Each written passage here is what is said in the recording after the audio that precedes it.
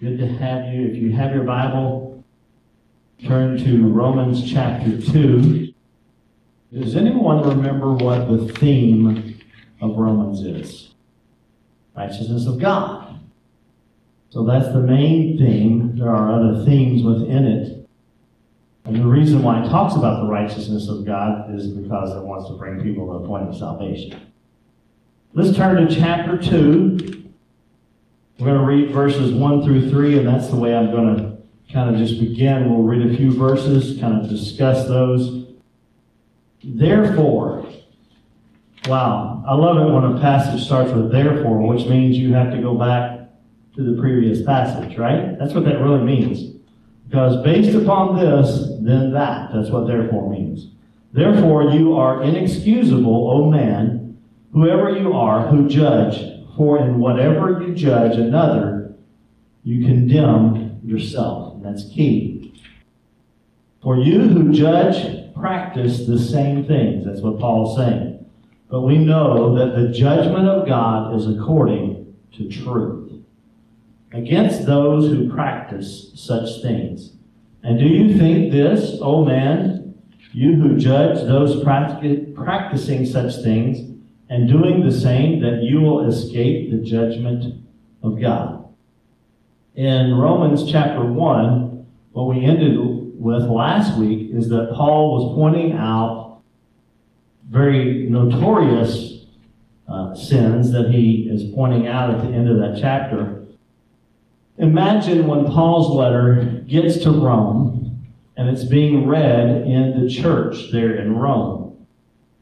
I believe whenever there was a reading of all these lists of unrighteousness, like chapter 1, verses 29 through 31 says, being filled with all unrighteousness, sexual immorality, wickedness, covetousness, maliciousness, envy, murder, strife, and the list goes on and on. So imagine if you're sitting in the Roman church, you'd be nodding your head. You'd be saying, yeah, get them, Pastor Paul. So as Paul is openly condemning these practices, such as idol worship, homosexual practice, violence, many would have been surprised to hear him say, and you are just as bad. And you won't escape judgment from God either if you're just condemning people, but you're doing the same or similar actions. So he's speaking to people who believe that they have moral conduct because they can see the sin in others. Isn't that easy to do? It's so easy to see the sin in others, but not to see the sin in yourself. What does the Bible tell us? Not to try to get the speck or the splinter out of someone's eye whenever we have a beam in ours. Paul is kind of looking at them, and what he's doing is assuming that they are kind of congratulating themselves that they're not like these really bad people. Does that remind you of anything that Jesus made an illustration of? Of two men who went down to pray. The Pharisee and the publican. Found in Luke chapter 18, verses 10 through 14. And the publican would not even look up. Just beat his chest and cried out to God and was humbled before the Lord. But what did the Pharisee do? He said, I thank you, God, not for supplying my need, not for, he wasn't really truly thankful for what God had done for him, but he was thankful that he wasn't like the publican. Bless God in comparison to him. I've got it. I'm on track. But who did Jesus say went away forgiven, made right? It was the publican who had beat his chest, humbled himself. The last part of that, Jesus said to his disciples, everyone who exalts himself will be humbled. But the one who humbles himself will be exalted. Paul is dealing with here what is he doing in this first chapter? He is establishing that everyone sins. He's saying, you're just as guilty if you're pointing out other people's sins and you're doing similar things, you're just as guilty as they are. Saying you're a sinner as well if you're doing that. Paul turns to tell the people that if you judge someone, and it's not the act of judging necessarily. How many knows that we can judge other people? Many times people say, it's a sin to judge others. No, it's not a sin to judge others. Because the Bible says we can tell whether or not someone is a Christian by the fruits. What is the sin? Judging others when we're still sinning. That's really the sin, is judging others when we're still sinning. And Paul was saying, since you are informed, how many knows that in order to judge someone, you have to know what God's Word says about it? He's saying you're informed about the justice of God, yet you're judging others for similar things that you are doing. Therefore, you are without excuse. How many ever seen little kids do this? Go to mama or daddy. Little brother's doing this. When they're doing a similar thing, but they want to tell, right? They want to get the other one in trouble. Paul was demonstrating that when we have a tendency to say, I'm not like them, then we need to watch out. How many knows without God, we are very evil in our nature? The Bible tells us that our heart is wicked. Wow, that doesn't make me feel very good. Does it make you feel very good? But there is a way of salvation, right? That's the good news. And he's going to get to this path, this Roman road of salvation. But first, what is he doing? He's establishing that everybody needs the Lord's mercy and His grace and His salvation. Everybody. So be careful how and who you judge. So yes, absolutely. And that's what Paul is doing here. He's establishing that mankind has a problem. It's a sin problem. And how many have ever heard the old saying, when we point a finger, how many? You got four pointing back at us, right? 3, 4, whatever, however you do it. So we have to be careful in how we judge. And this is asking a question which we know the answer to. How many knows that sometimes Scripture asks a question that the answer is obvious? Paul says, how will they escape the judgment of God? Well, they won't. If they're judging others when they're doing the same thing. So no, they will not escape the judgment of God. Jump down to verses 4 and 5. We read the first 3. Verse 4 through 5. 4 and 5. Or do you despise the riches of His goodness? Whose goodness? The Lord's. Do you despise the riches of His goodness, forbearance, and long-suffering? We're going to kind of point out what those are. Maybe define, in a way, what those are. Not knowing that the goodness of God leads you to repentance. What leads you to repentance? The goodness of God. That's important for us to understand. We're drawn to the Lord and to salvation by the goodness of God. Now, I've seen some people, when the pastor preached a hellfire and brimstone message and they were convicted and they came to the altar, but it's still the goodness of God. So it's the goodness of God that draws us or brings us or leads us. It doesn't say it forces us. Brother McKinley, our pastor, used to say the Holy Spirit is a gentleman. So the Holy Spirit leads. If I wanted to lead you, what's required of you? That you follow, right? And if you don't want to, I don't have the strength to drag you. It's the goodness of God that leads us to repentance. Verse 5. But in accordance with your hardness, all throughout the Scripture, God talks about the hardness of the Jews' heart. But guess what? We're right in there with them. With your hardness and your impenitent heart. In other words, you're not willing to repent.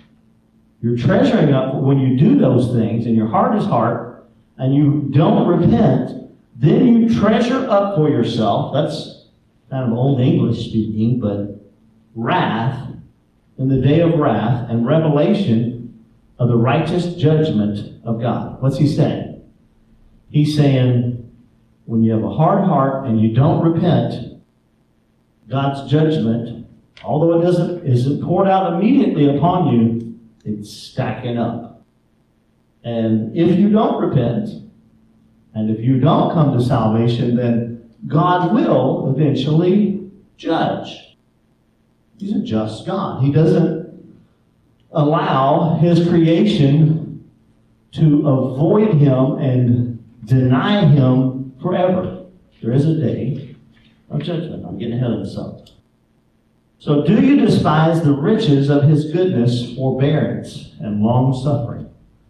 So what is the person who despises these things? What is he doing? He is presuming that God won't do anything about it. I sinned yesterday, and God didn't strike me down. I've literally had people tell me stuff like that. Well, I've been sinning, and God didn't do anything about it. Well, this life's not over. And the next one hasn't begun, right? A person is presuming upon the goodness and long-suffering and the forbearance of God when they don't humble themselves and repent of their attitude of superiority. Why is that an attitude of superiority? Because we're not looking at God as the judge. We're just looking at God as, He didn't do anything. He's not going to do anything. Who is He? I did it my way. I'll keep doing it my way, right? What is goodness? Goodness may be considered God's kindness to us in regard to our past sin. You're going to see something here in these three words, though. Aren't you glad that God doesn't keep bringing up your past sins? That's some good news. He removes them if we ask the Lord and repent and we get saved. They're as far as the east is from the west. The Bible tells us that we're forgiven of our past sin. Can I tell you that people have trouble moving on from their past sin?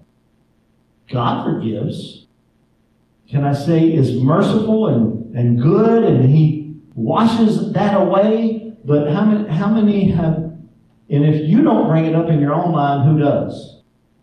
How could you ever really be saved when you remember what you did? Because the Lord's already forgiven it, right? So it is God's goodness that His kindness in regard to our past sin. He's been good to us because He's not judged us yet. I'm talking about a sinner. Even though we deserve it. How many knows that sometimes people sin and they don't get judged yet? God's merciful. He's good in regard to our past sin. So what is the word forbearance? Forbearance, and these are all questions in your notes and your questions there. Forbearance could be considered God's kindness to us in regard to our present sin. So not only have people sinned, but people currently sin. Even Christians currently sin. We're not bound by sin, enslaved to sin, but there is a human factor in us. We do presently sin. We're forgiven. We're forgiven when we do. And I believe that if the Holy Spirit pricks your heart when you sin now, then you ought to ask for forgiveness. Immediately, then, right? Forbearance is God's kindness to us in regard to our present sin. What does that remind us of? Today we have fallen short. But He holds back His judgment against us because He's good and He's kind and He's forbearing. It's not a word we use very often. We basically say, you're getting on my nerve right now. But the Lord He practices forbearance of our sin, our present sin. So if goodness is God's kindness in regard to our past sin and forbearance is God's kindness in regard to our present sin, then what is long-suffering? Future. Now, I'm not talking about going to heaven or hell for the Christian, but for the sinner, if he doesn't repent, or she doesn't repent, long-suffering can be considered God's kindness in regard to our future sin. He knows that we will sin, yet He holds back His judgment. Long-suffering is hard to do as a human. When you know somebody's going to mess up again, but yet do you have the ability to forgive again? Who was it that asked the Lord, how many times am I to forgive my neighbor? Peter, wasn't it? And He said, 7 times? Because he thought he was good and righteous.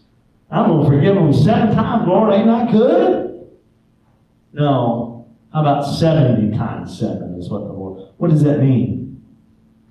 It's not even really a number. That's 490, by the way. It just means keep forgiving and keep forgiving and keep forgiving and keep forgiving. There's no end to forgiving others. I mean, that sometimes we need to get out of people's path because they'll keep hurting us.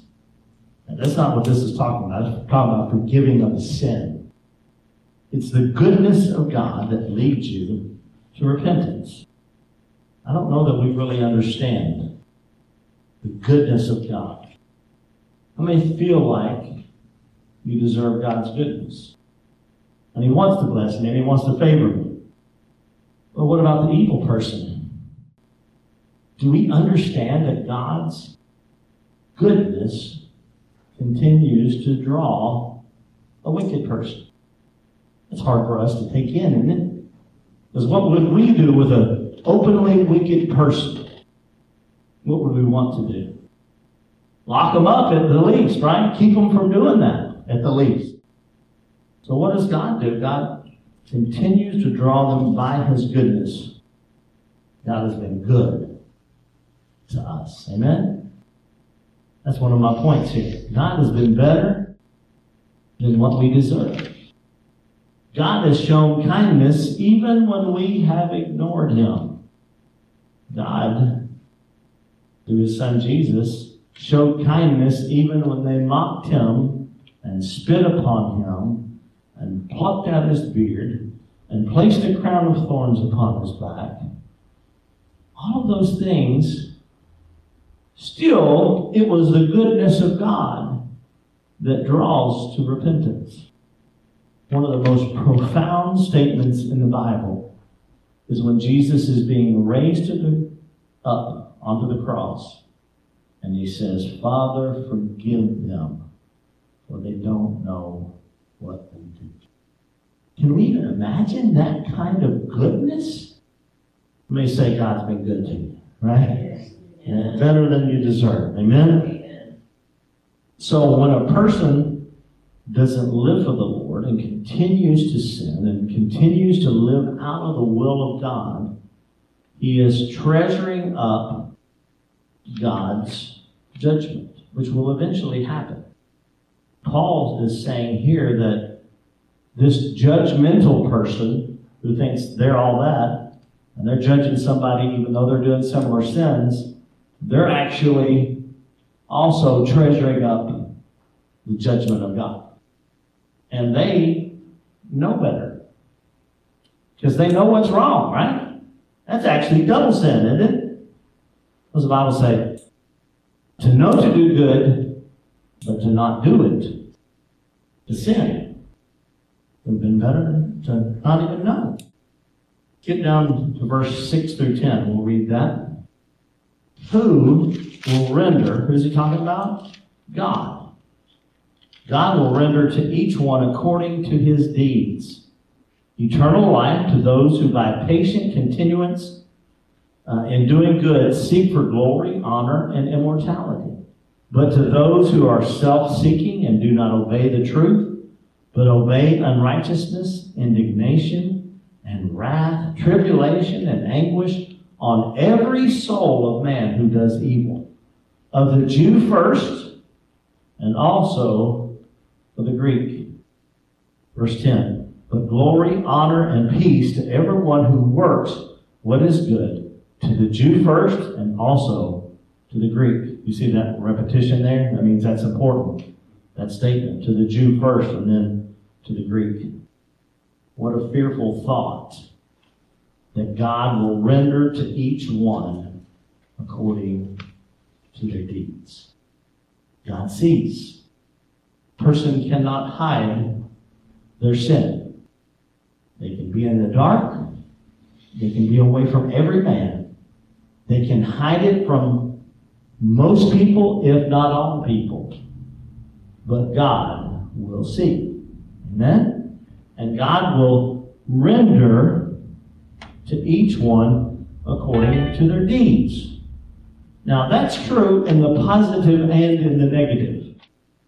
But when you live right, and you do right according to God's standard, then He'll render to you according to what you've done. What does that mean? He's going to bless you.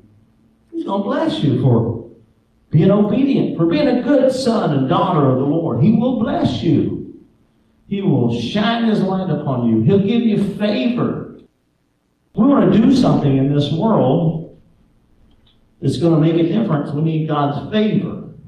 And sometimes that favor flows through governmental organizations and through people.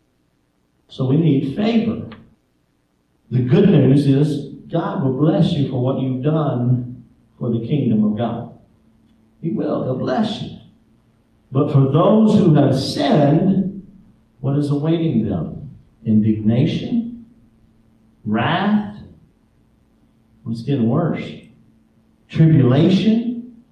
Anguish? Upon every soul of man who does evil.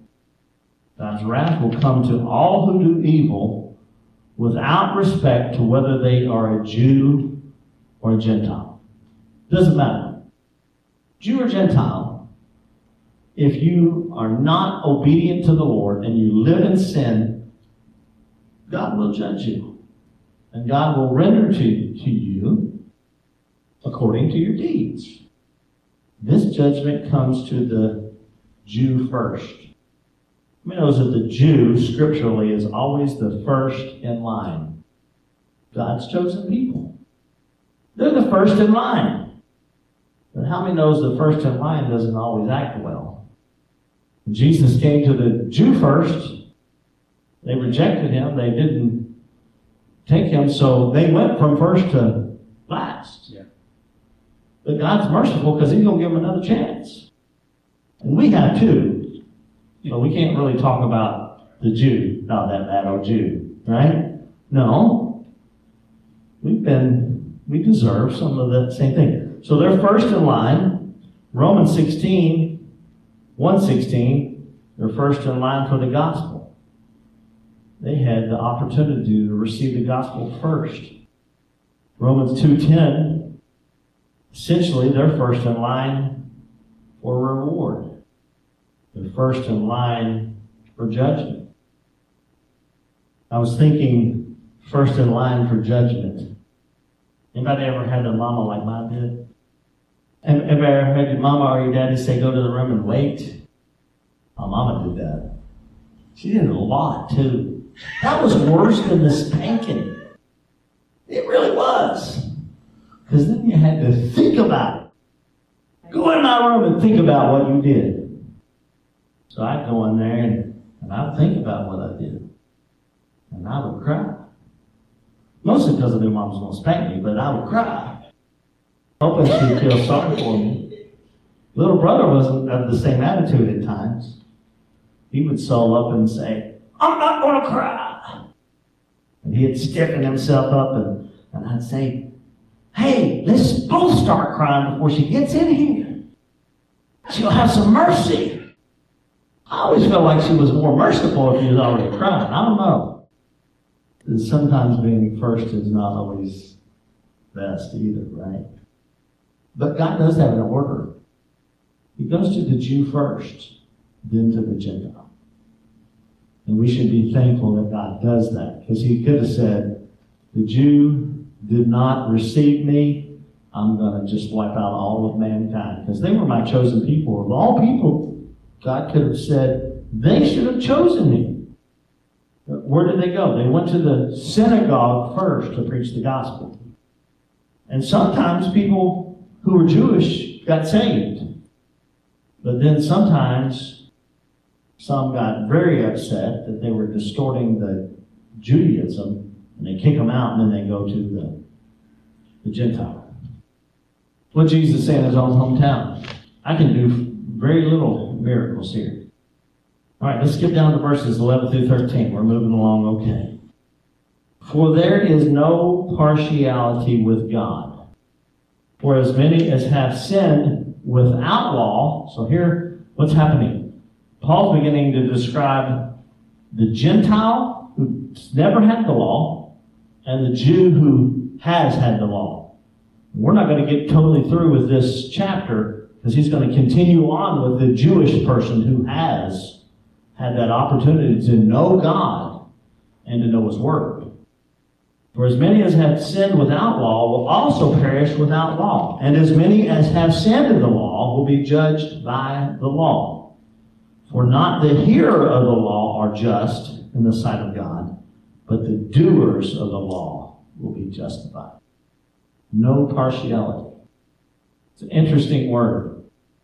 In the Greek, it's actually two words that have been put together. And those two words are to receive and face.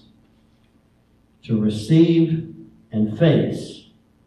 And what it really means is to judge based on the external or the preconceived notions. This is good. It's good news.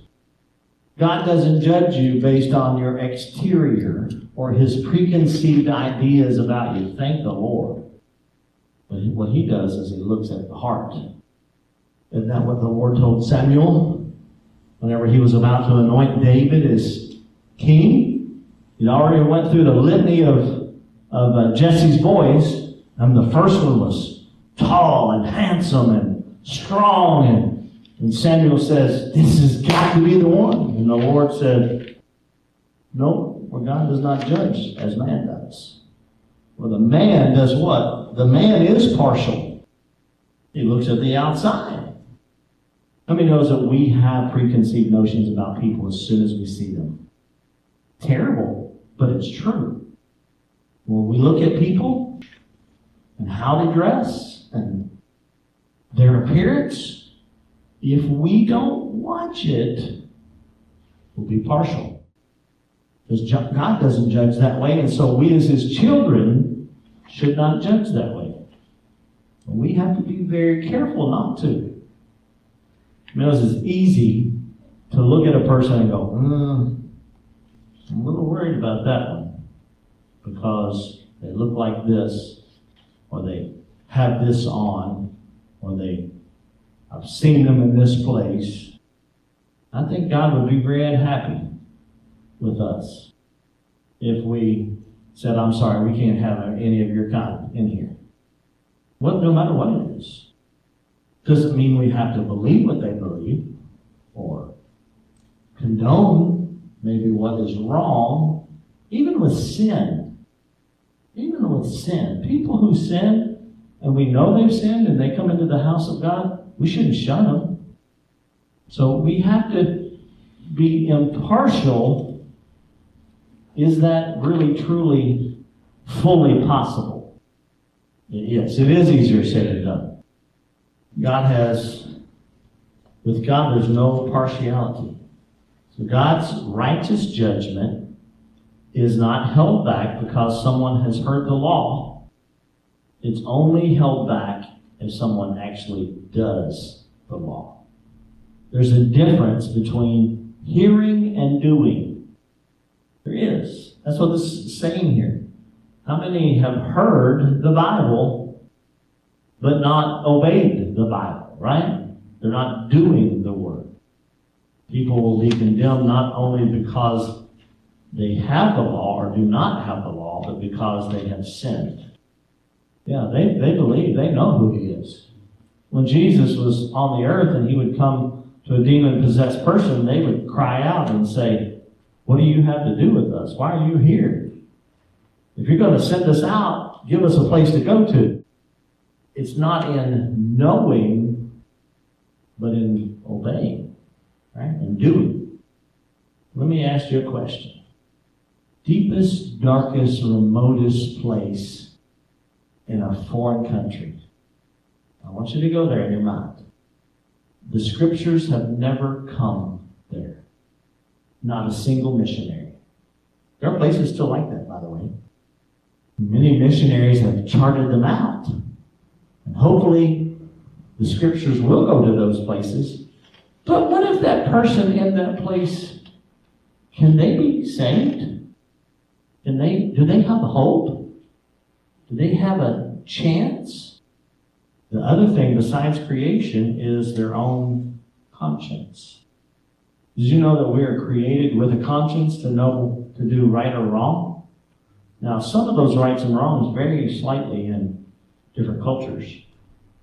They really do. So we be careful to not judge, because there was a group of missionaries that went into a foreign place way back in the woods and way away from civilization.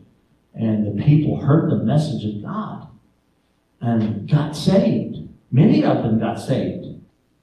But the women, as well as the men, always went shirtless.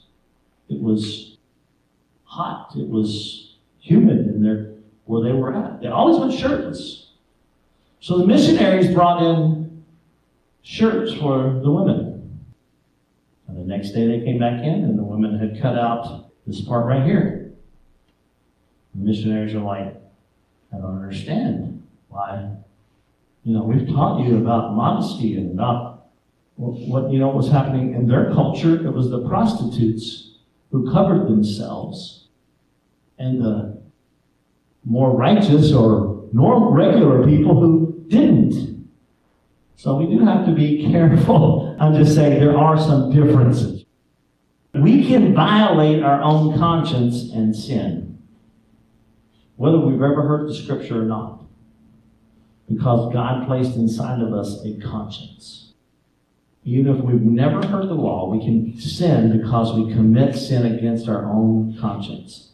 There is a moral compass inside of mankind. In any culture, there are certain things that are sin. Worldwide. To kill someone is bad and evil. So there's a moral compass inside it. And when you violate that, whether or not you heard God's written revelation, you still have sinned. Skip down to verse 14 through 16. "For when Gentiles who do not have the law by nature do the things in the law, these, although not having the law, are a law to themselves."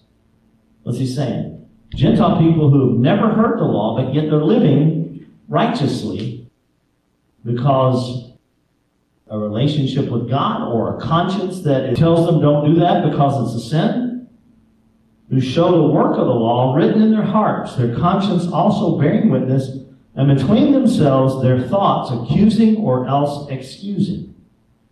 In the day when God will judge the secrets of men by Jesus Christ according to my gospel. There will be a day when God will judge. You saw that in Revelation, right? There's a day when God will judge. And no man will escape God's judgment by claiming that he was ignorant of God's word or his written revelation. No one will be able to do that. Violating God's internal revelation. Violating God's internal revelation is enough to condemn us. What's that saying? When we override our conscience and do what we know is wrong, it's sin. I'm thankful that we do have God's Word and God's revelation, but people who haven't even heard that decide to either live rightly or live in violation of that. All of this talk about sin, all of this talk about what is our responsibility. We're Christians. We've heard God's Word. We know what's right and wrong. What's our responsibility? What's our obligation? We do have an obligation to point out sin in the world, but we better make sure we're doing it from a humble perspective. Otherwise, we will fall ourselves. Humble yourself or God will do it for you, right? He will do that. Even though God doesn't usually punish us immediately for our sins, His eventual judgment is certain. We're condemned by what we do with our knowledge of God. Even those who've never seen a Bible still know the basics of right and wrong because their conscience tells them. Our responsibility is to tell others about the Lord so that they have a way of escaping God's judgment. Did you know that that's what we're actually saved? What are we saved from? From God's judgment, right? So we're saved from the enemy and going to hell, but really we're saved from God's wrath. That takes us through verse 16. I'm going to go through these questions. Question 1, and even give you a hint where it's at. Verse 1. When you judge another person while you're doing the same thing, what is the result? Condemn yourself. That's correct. According to verse 2, the judgment of God is according to truth. It's according to truth, not according to externals and not according to preconceived notions or anything like that, but according to truth. Question 3, a good example of judging someone while you are guilty yourself is Jesus' illustration of the Pharisee and the publican. Question 4, what leads a person to repentance? Verse 4, the goodness of God. All right, question 5, goodness may be considered God's kindness to us in regard to our past sins. Forbearance may be considered God's kindness to us in regard to our present sin. Question 7, long-suffering may be considered God's kindness to us in regard to our future sin. Question 8, describe what it means for God to judge with no partiality. He looks on the heart, or you could say, which is more not, that's it, or He doesn't judge based on external or preconceived notions. Doesn't show favoritism. That's good. Question 9. Describe how we can be guilty of sin, if we have heard the law or if we have not heard the law. We may commit sin against our own conscience, is the answer to that.